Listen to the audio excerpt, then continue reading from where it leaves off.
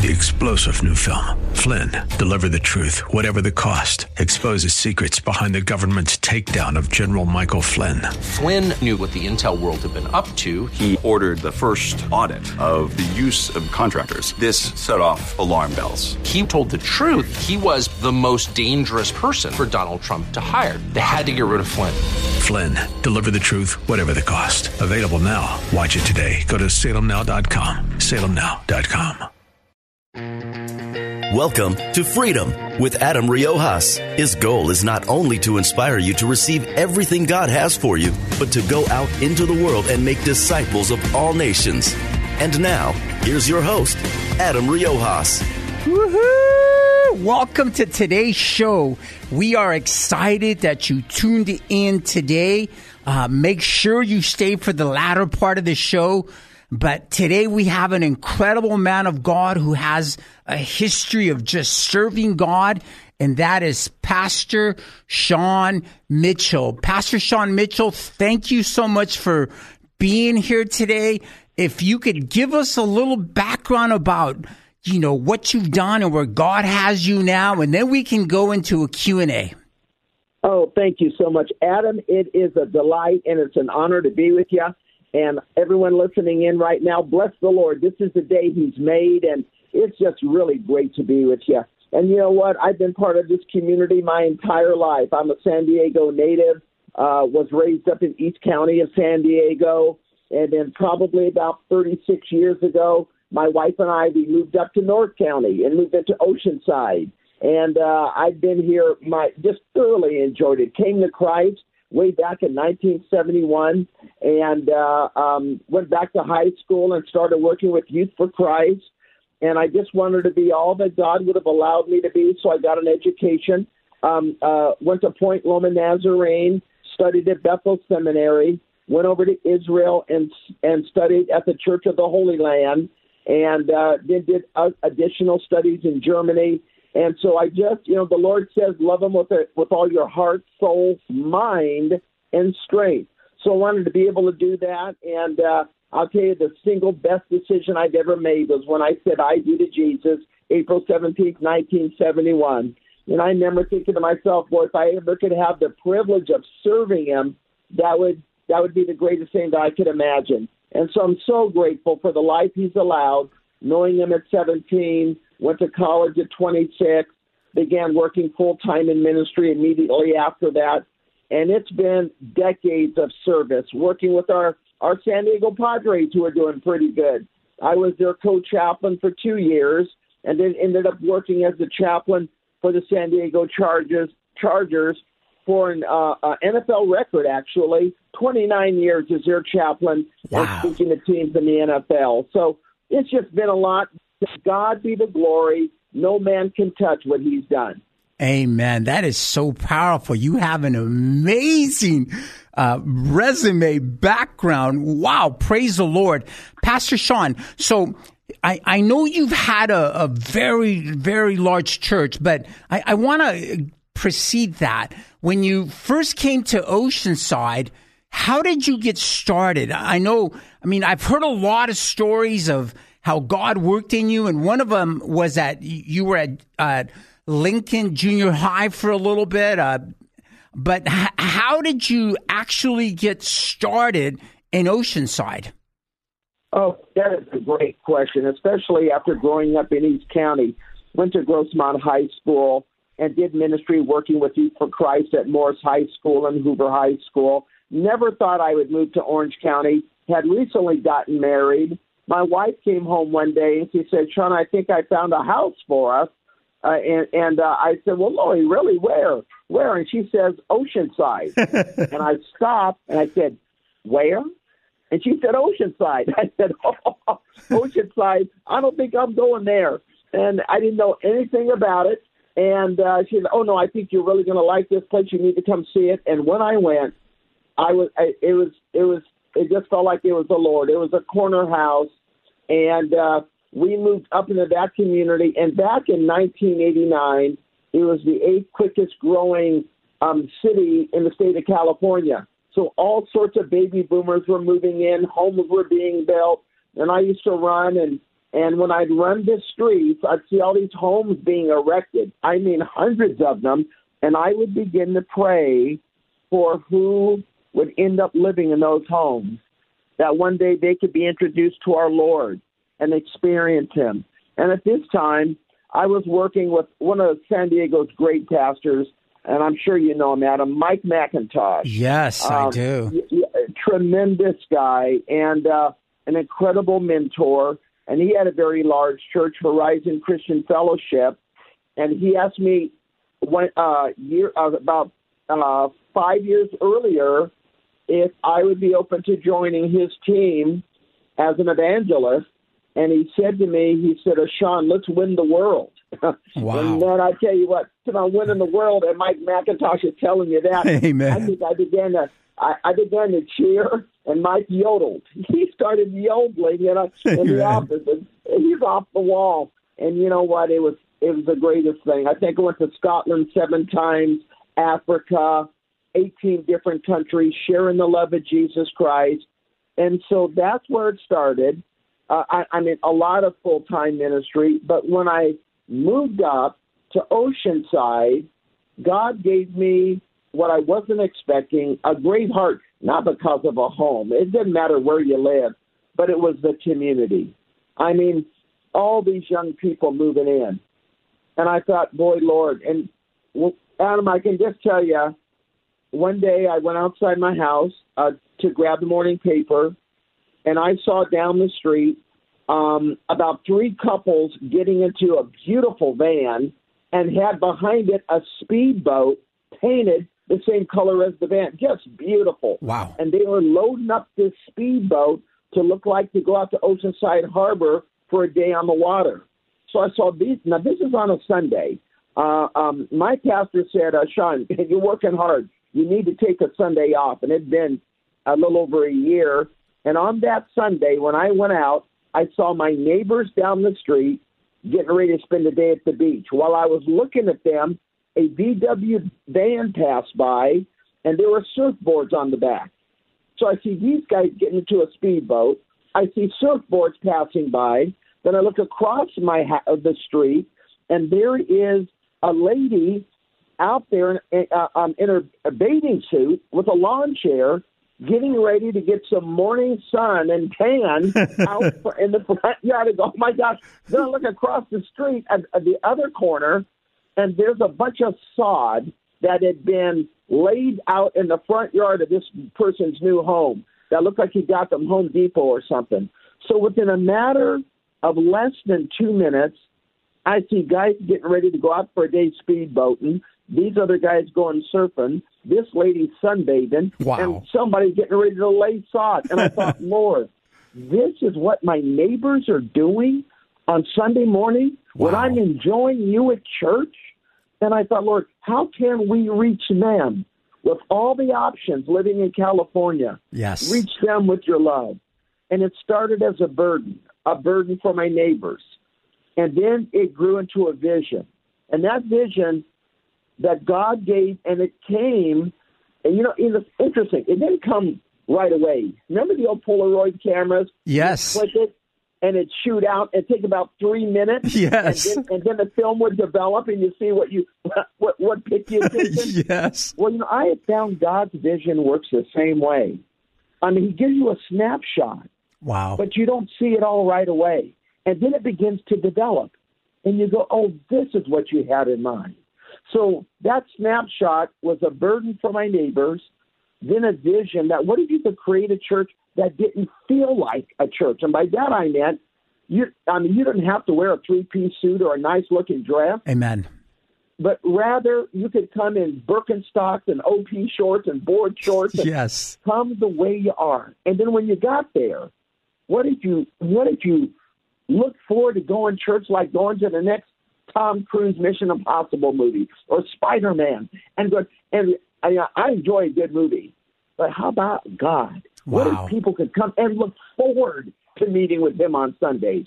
So it began as a burden, grew into a vision, and after a few more weeks at it became a passion. By a passion, I couldn't shake it. God was giving these ideas.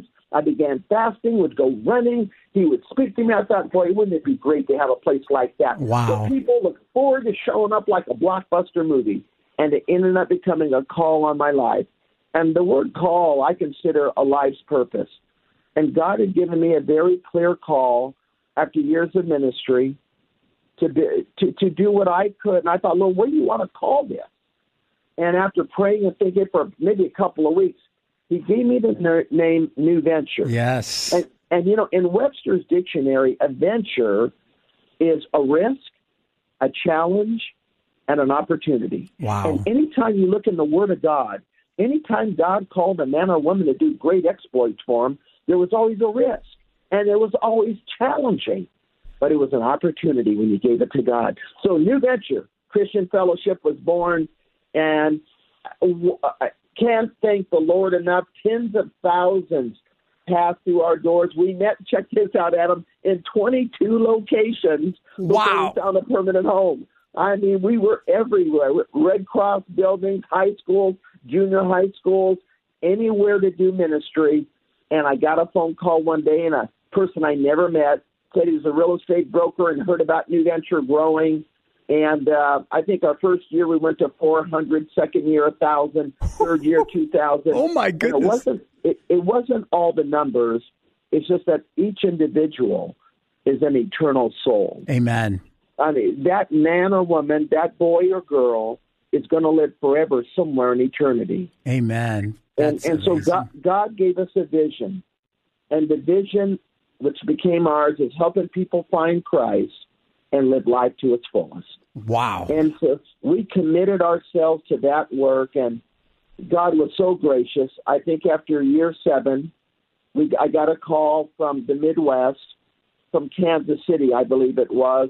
It's a Church Growth Institute, and somehow they'd heard about our ministry, and they said that at that time, by all their records and nationally, that New Venture was one of the 50 fastest growing in America. And Adam, I got to tell you, instead of feeling good about that, my first thought was, no wonder I'm so tired. So I was exhausted, but we were having so much fun. I think in my house I had 11 telephones. When those phones went off, it sounded like a fire department. Wow. I mean, we had calls coming in, going out. We made money for Kinko's. I mean, to tell you, we'd make flyers, and if they weren't just right, we said, Kinko's, we appreciate you, but could you redo these? And they did. Wow. And, oh, my gosh. You know what, Adam? I say that ministry is the hardest job you'll ever love. Amen. I'm so grateful for the privilege of first knowing them, and second, being able to serve them. Wouldn't want to do anything else. So I did that, and at the same time, had the privilege of working for Dr. Billy Graham for 2 years, and to see Dr. Graham with the team he had for 30, 40 years, you saw what could happen when people were sold out and all in for Jesus Christ, and they loved each other. You had the right chemistry, kind of people, you had the right camaraderie, and you had the right commitment, the right goal. So we tried to adapt some of those and adopt some of those things, and the San Diego Chargers were very gracious. They knew my number one heart was the local church. It's pastoring God's people in the San Diego County community. And so they would work it. They'd like me to be with them every weekend if there was an away game. But I'd go away 6 or 7 times during the season for away games and be with the ball players. But the local church, serving Jesus, has been the greatest honor of my life. And I'm so grateful. I'm doing it now. So all praise be to God. Wow, Pastor Sean, that is amazing. I remember when you had the biggest church in North County and in Oceanside, you were the man. God was using you powerfully. So, I know recently you made a transition, Pastor Sean. Yes. And so did you sell the church and then move to a smaller, or how did that whole scenario come about? Because, I'm sure God's going to raise you beyond your wildest dreams again. We're in an exciting season. I'm very, very excited about it. What happened was, the average pastor in the in our church nationally now, senior pastor, it's very sad to hear that the average youth pastor only lasts 18 months before they move on. And for senior pastors now, it's only 4 years. 4 years. You know, the enemy hates the local church, hates those lifting up Jesus Christ. Now, only 4 years. God gave me the privilege of pastoring New Venture, starting in my living room and all those other places, for 34 years. Wow. So after 34 years and thousands coming to Christ, tens of thousands attending, and having at one time 18 acres of land, and the campus were on 12 acres, my board and I finally thought in this season of my life that we needed, you know, the Apostle Paul said, become all things to all people. Amen. So you can win more to Christ. Amen. And when we started New Venture, I was 36 years old. We looked out in our congregation, and it reflected my age. It was a great experience. People were attending from everywhere. George Barna, I'm sure you know him, Adam. Yes. Yeah, great guy. He was attending our church. I didn't even know it. We befriended. He ended up on my staff. Billy Graham's son, Ned Graham, was at our first service, and wow. Our new building. He dedicated my little son, Sean Jr., way back then when he was a baby. Wow! And also dedicated our campus, the New Venture campus, for God's work. Well, after 3 decades of doing that, our board and I were getting to a point that it was important for us to look back at the next generation. And now I was aging, and I was noticing that the church was aging with me. Wow. And, you know, God calls us to look behind us, like an Olympian in a relay race. Wow. We've got to hand off the baton. Amen. So what was key to me was raising up some young champions who would be able to come, and maybe if I had the privilege of pouring into them, I could help them avoid making some of the many mistakes I made. Thank the Lord. The Lord not only forgives our sins, He forgives our mistakes. Amen, Pastor Sean. And I thought, if I can help some young gun to do that, boy, that's just me continuing to do ministry. So we were very open to that, and we had been looking at them for about the last 3 years for some team that would come in and merge with us.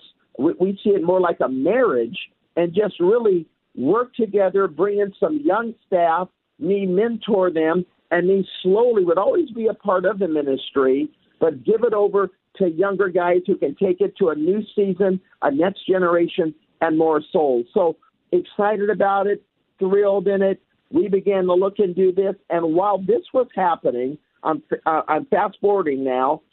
We were brought into contact with, I know you're familiar with Hobby Lobby. Yes. Yeah, David Green, man, what a man of faith. I think he's one of the 50, he's the founder of Hobby Lobby.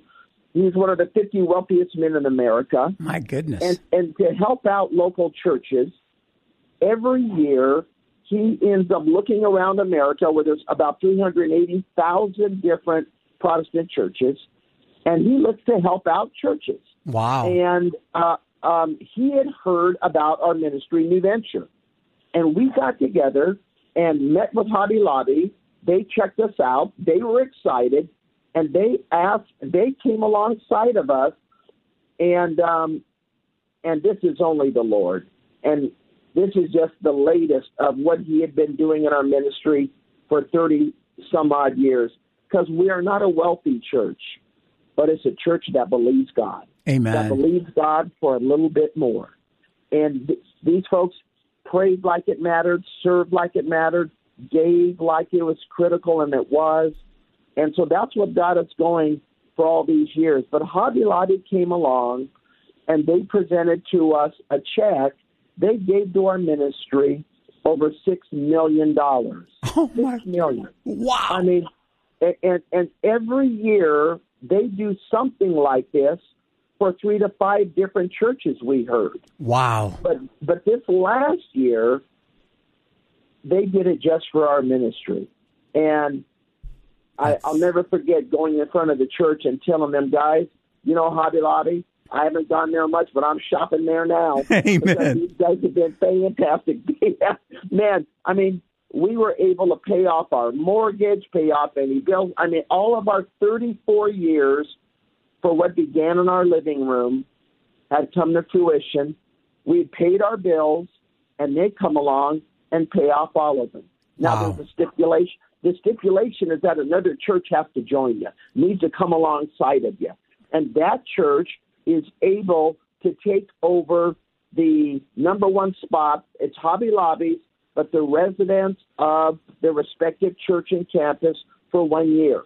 And then after that year, they are allowed and able to give it back to the original church. In this case, it would have been us, New Venture. But what happened was, and this church, and you're aware of the church, it's a solid church up in the Irvine area. That's where the mother church is. They've got 6 others. It is Mariners Church. Yes, Mariners Church up there. Boy, they're doing a great work for the Lord as well. We got together, our board, our 8-member board, checked them out. We wanted to be sure God was up all in this. And they said, look, this is not going to be a merge. This is going to be working together in a sense of a comradeship.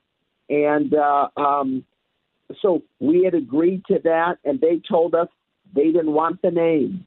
They didn't want the land. They didn't want our 85,000 square feet of building. They just want to help out the local church. Well, our board was stupefied. We thought, my goodness, really? That's a blessing. We thought, Lord, you're just too good. This is just amazing. And so we agreed to this. And last December, approximately the 21st of December, was the day it was official. The land now belonged to Hobby Lobby officially, and Mariners came on. Mariners was able to be over and in the church for a 1-year period, and everything was working just fantastic. Now, the unfortunate part of it was that there was some of the things that our 8-member board was told, many of the promises made, some of the things that were shared that we were ecstatic about, that I was encouraged and celebrated to mention to our church family about Hobby Lobby's coming and blessed us. Mariners is going to be here. And I used to go in front of the church and go, hey, family, these guys are all up. They love the Lord. They're all in. It's all good. And they are a church of great means. And I really sensed in my spirit that they would be able to do things with our New Venture family that we even couldn't, that they had resources that were just so astronomically above anything we'd ever thought, and they bring in great discipleship. And with the promises that were made, we thought this is just one of the great things ever. I must say that a lot of those promises, we found out slowly but surely, they did not come to fruition. And it was one of those moments that I know God is using, but it was incredibly difficult. Now, here's the good news. My Bible and yours says in Romans 8:28, all things work together. Amen. Bring it, Pastor Sean. Those that love God and who are called according to his purpose. Amen. Come on. And since day one, I put myself in the palm of my Lord's hand, and I said, Lord, you know best. And he has helped me from serving as chaplain of sports teams to smuggling Bibles into communist countries to having role models like Dr. Billy Graham. Wow. But probably the greatest privilege has been what he's done with the wonderful people that make up New Venture Christian Fellowship.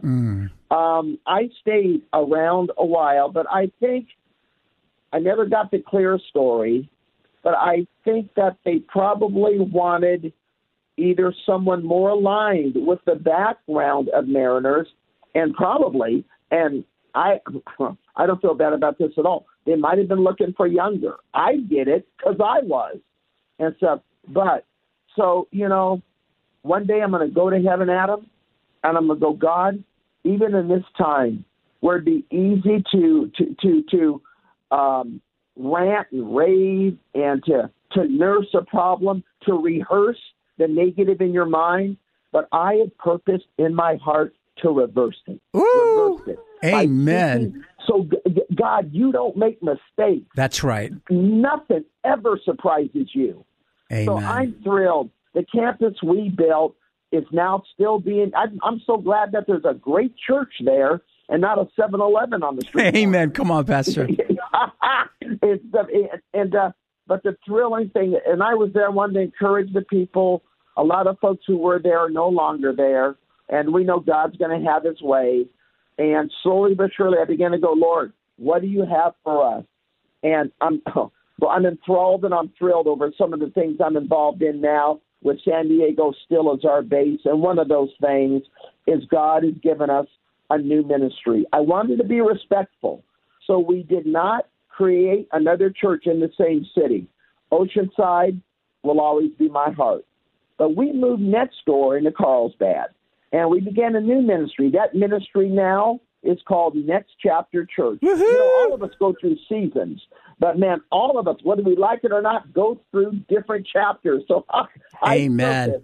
Pastor Sean, what's the address there if somebody wants to see you and if you give us some information, because we have about a minute left? How can people come see you, a man of God who has been a chaplain for the Chargers, for the Padres, has worked with Billy Graham. God used it to have the largest church in North County by far. How can people come see you? How can people be part of Next Chapter Church? Gosh, that's a wonderful... Adam, thank you so much. I'm going to tell you what, my friend, if they're coming to see me, don't come. If they're coming to meet God, we want them there. Woo! Come on. An encounter with Jesus. Hey, we're right in Carlsbad Village, easy to get to, at what's called the Harding, Harding, Harding Auditorium. The address is 3096 Harding Street. 3096 Harding Street, Carlsbad 92008. Give us a phone number, Pastor Sean. Okay, 760-721-7777. Thank you, Pastor Sean. We love you. In Jesus' name. Oh, I love you. Thanks, guys. God bless you. Woo! The Oceanside Pier is a sacred place, blessed with ocean views, the Strand, good people, and good times. You'll find all those things and more at the Bistro at the Pier. Locally owned and operated, the Bistro at the Pier offers delicious food options and a full slate of crafted coffee drinks, including Italy's own Cafe Vergnano, sourced from Italy's finest coffee beans. So whether you're craving an acai bowl or an espresso, the Bistro at the Pier is waiting for you. Head on down or visit them online at bistroatthepier.org. Freedom Generation Higher Education is a faith-based alternative education option and official Turning Point USA Academy associate that values constitutional rights and medical freedom. Hosted by At the Cross Church in Oceanside, they serve pre-K through 7th grade and are Southern California's exclusive institution incorporating Turning Point USA Academy's 5C model. They offer in-person classes and electives Monday through Thursday and are now accepting applications for fall 2023. Visit them online at freedomgenerationedu.com or at thecrossoceanside.com. Woohoo! Welcome back to Freedom with Adam Riojas. We just had an incredible interview with an amazing man of God who has smuggled Bibles into other countries.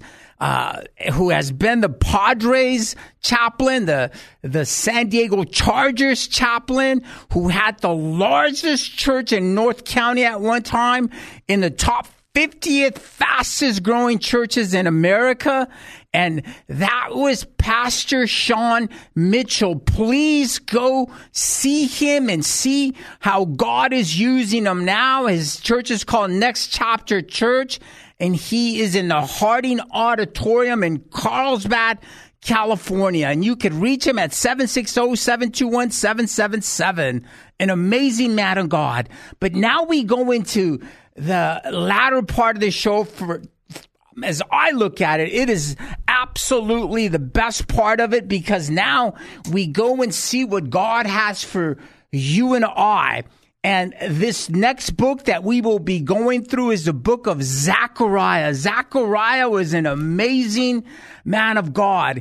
And I believe that it's so apropos going back over this book, especially after going over the last book, which was Malachi. Malachi was the last book written in the Old Testament, and there was a 400-year period before Jesus shows up on the scene. But Zechariah was one of those prophets who was speaking to the people after they had been released from their captivity in Babylon. If you remember, they had been taken captive for 70 years to Babylon because of their disobedient heart, because of their idolatrous ways. God allowed them to be taken captive for 70 years. When Zechariah writes this letter, they had now been back in their country right around 40 years approximately, and he begins his ministry. But let me catch you up a little bit so that the book is more interesting, so that it makes more sense to you.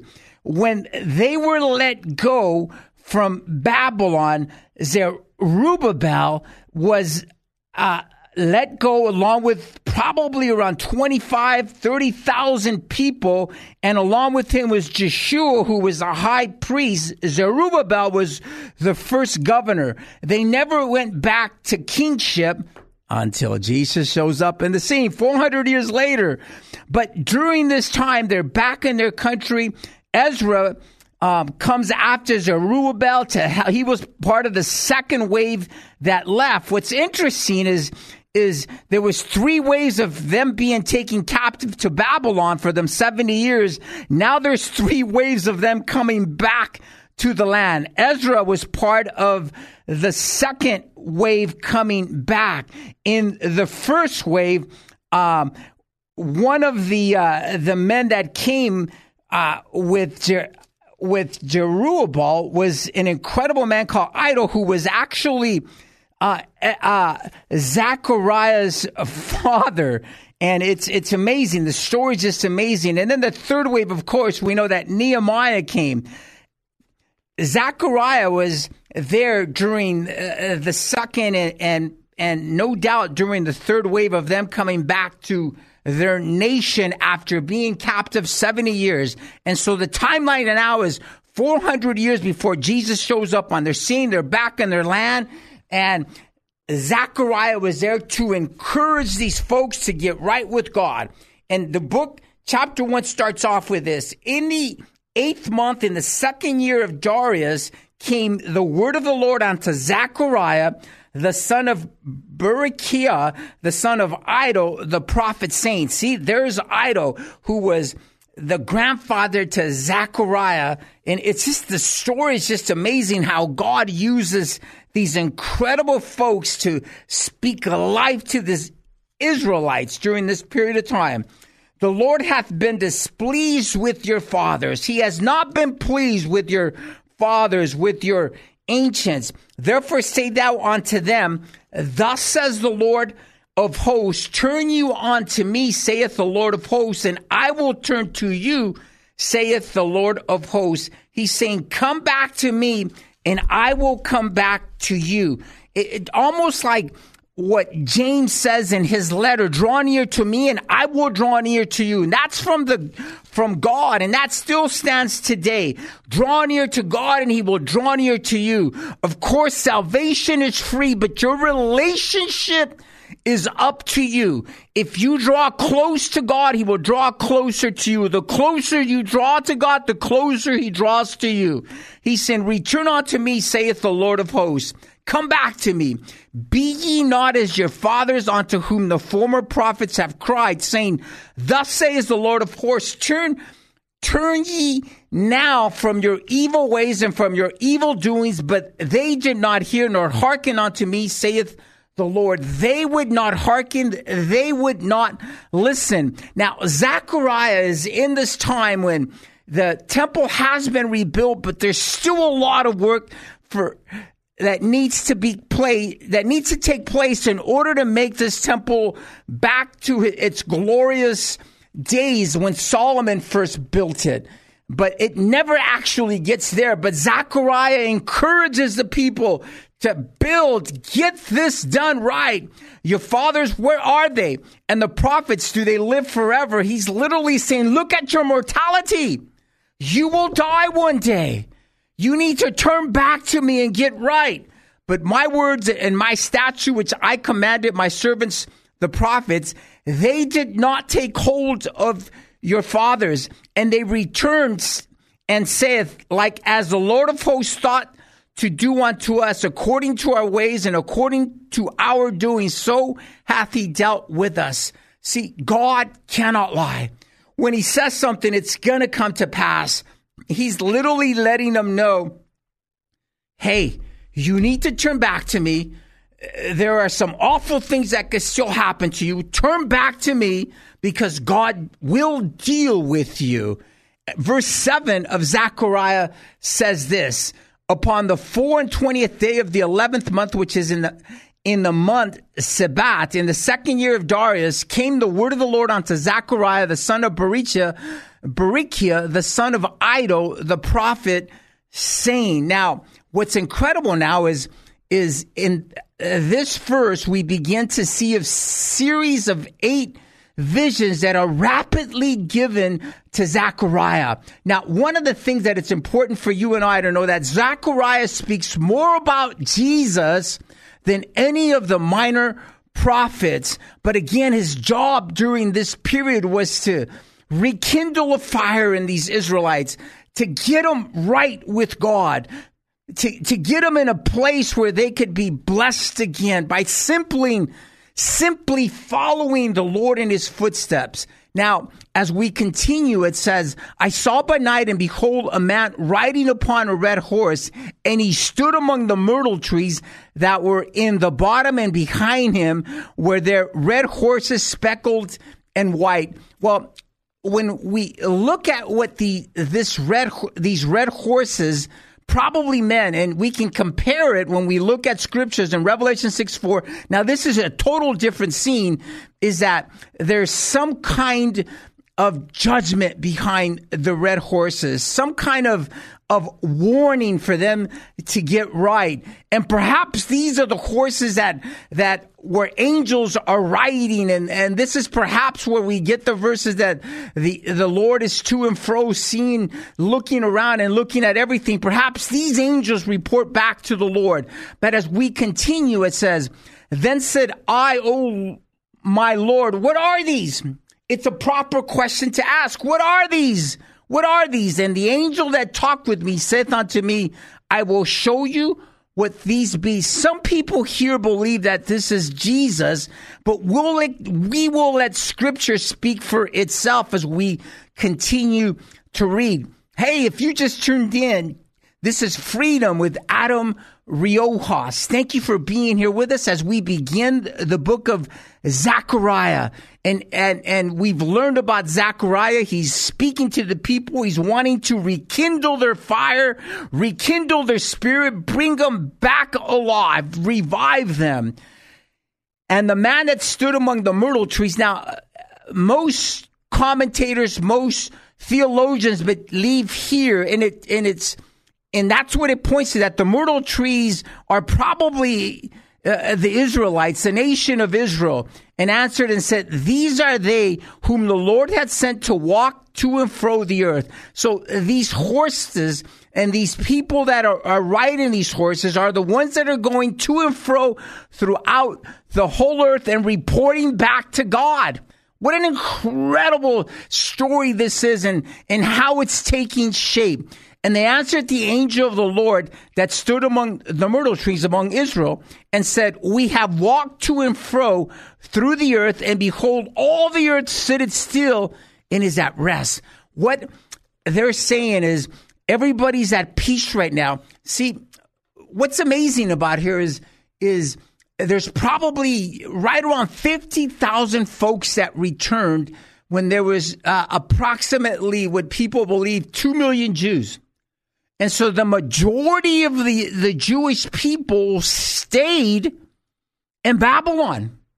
They had now acclimated, and they had now become the businessmen of Babylon. By this point now, Babylon had now been taken over by the Medo-Persians, and which is modern day Iran today.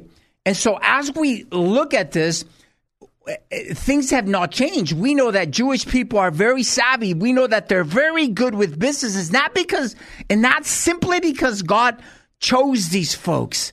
God chose them, God still loves them, and God still wishes that none should perish, but that all should come back to him. And not just the Jewish people now. God has opened that to all the folks, to all of you listening today, if you're a non-believer.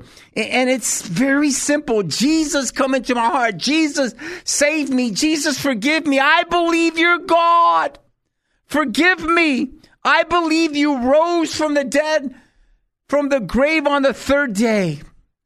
And immediately you get washed and become clean. But as we continue to read the story, it speaks for itself. And verse 11 says, and they answered the angel of the Lord that stood among the myrtle trees and said, we have walked to and fro through the earth, and behold, all the earth sitteth still and is at rest. And the reason that's happening, because they had no rest in Israel. They had no rest in this nation that they were now trying to rebuild again. Then the angel of the Lord answered and said, O Lord of hosts, how long wilt thou not have mercy on Jerusalem and on the cities of Judah? See, they're all of the Jews, all of these folks that have been scattered, the whole world is at peace right now. He says, but we're your people, God. And look what we're going through. And against which thou hast had indignation these 70 years. 70 years they were back in their land now. 70 years. And the Lord answered the angel that talked with good words and comfortable words. So the angel that communed with me said unto me, cry thou, saying, thus says the Lord of hosts, I am jealous for Jerusalem and for Zion with a great jealousy. You know, I heard one time when Oprah Winfrey was speaking that she walked away from God and couldn't serve a God who was a jealous God. And see what's amazing, that's a misunderstanding.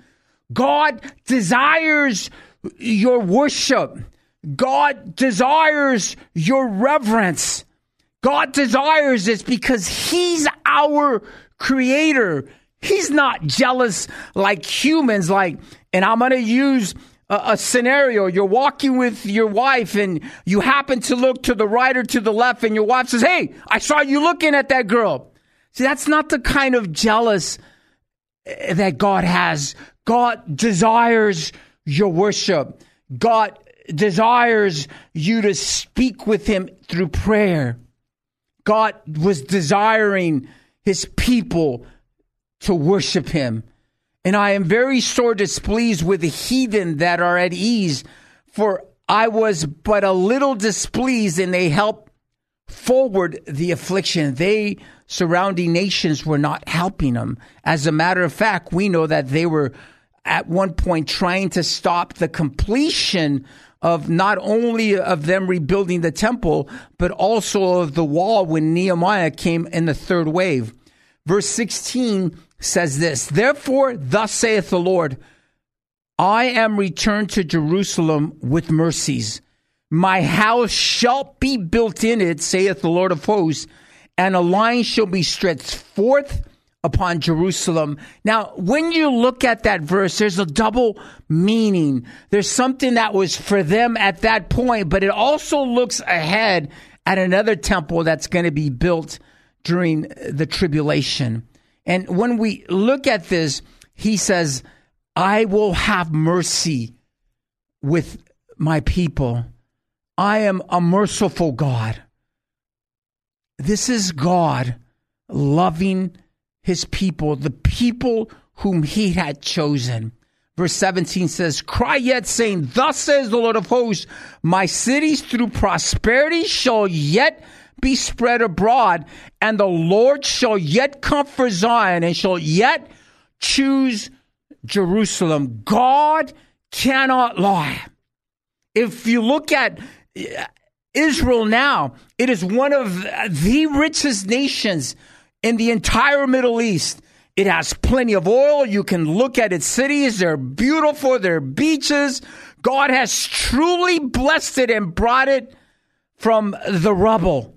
And God will continue to bless Israel and will continue to bless it into and after the tribulation that's coming soon upon this world, after God comes in harpazos or rapturo or caught up or rapture his people, as Paul says in 1 Thessalonians chapter 4. But as we continue in this time place, verse 18 says this: Then I lifted up my eyes and saw, and behold, 4 horns.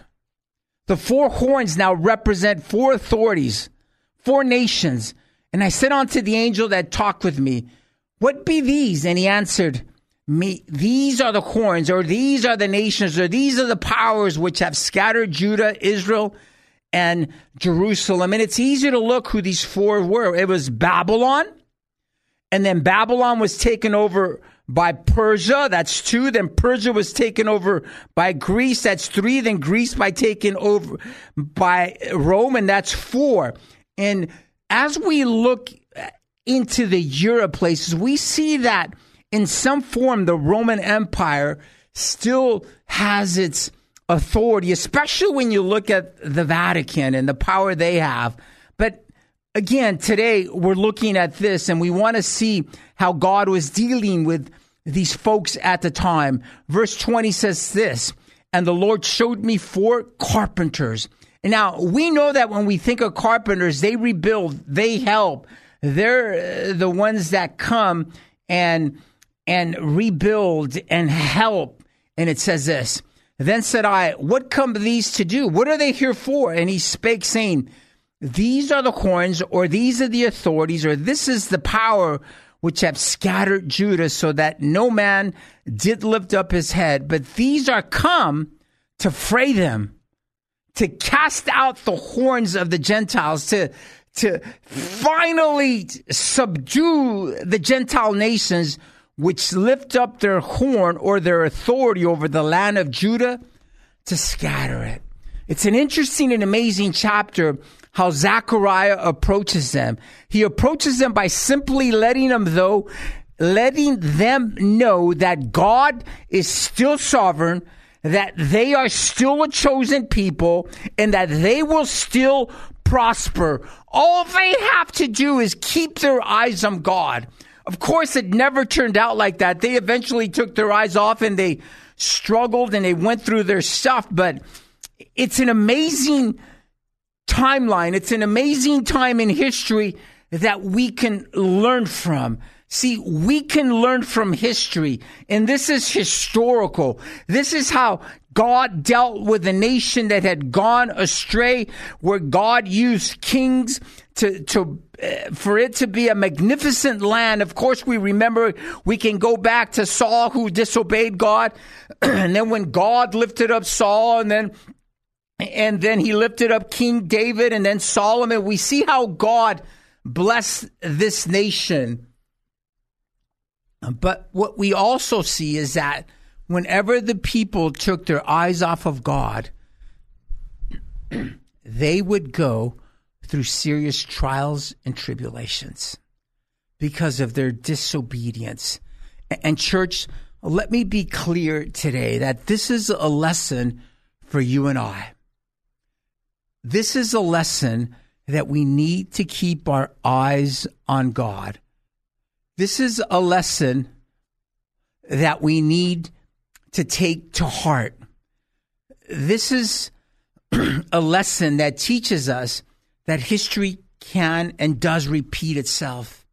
Church, it's time to keep our eyes on God. It's time to return to the Lord. It's time to repent. It's time to unite.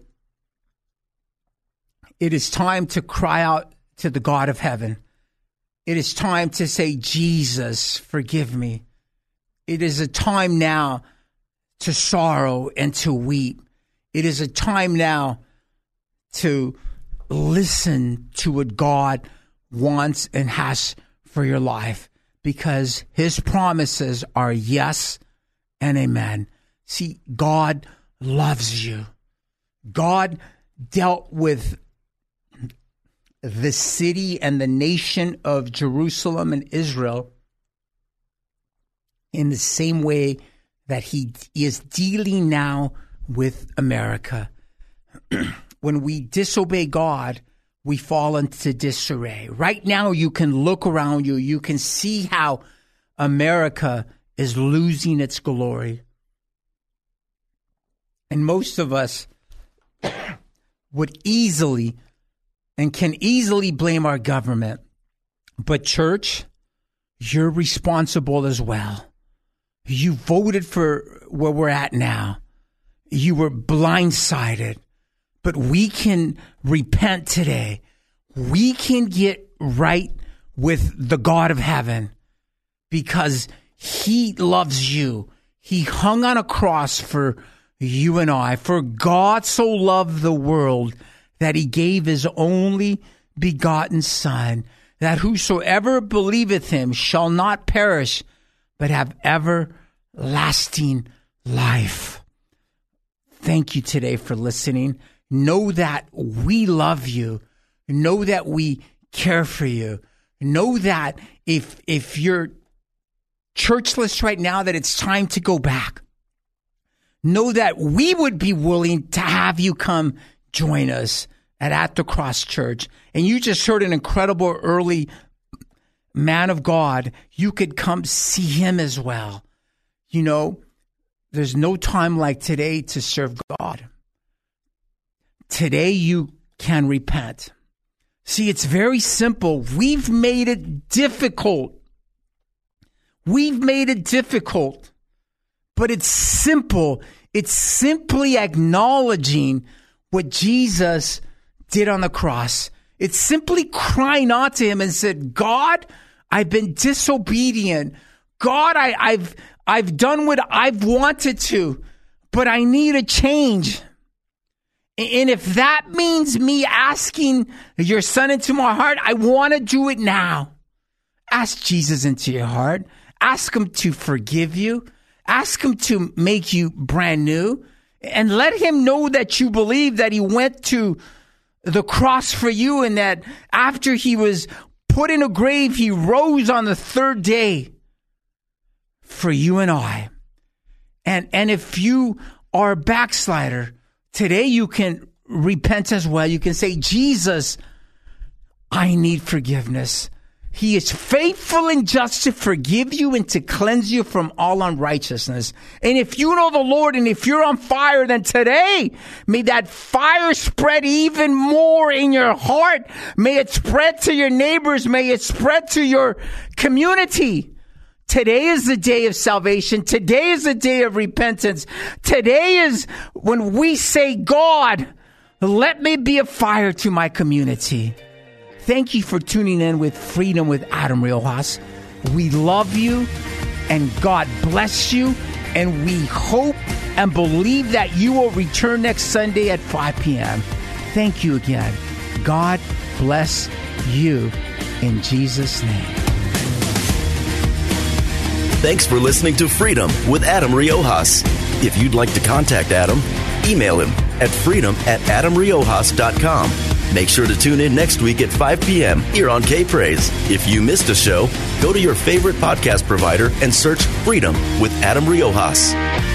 The Oceanside Pier is a sacred place, blessed with ocean views, the Strand, good people, and good times. You'll find all those things and more at the Bistro at the Pier. Locally owned and operated, the Bistro at the Pier offers delicious food options and a full slate of crafted coffee drinks, including Italy's own Cafe Vergnano, sourced from Italy's finest coffee beans. So whether you're craving an acai bowl or an espresso, the Bistro at the Pier is waiting for you. Head on down or visit them online at bistroatthepier.org.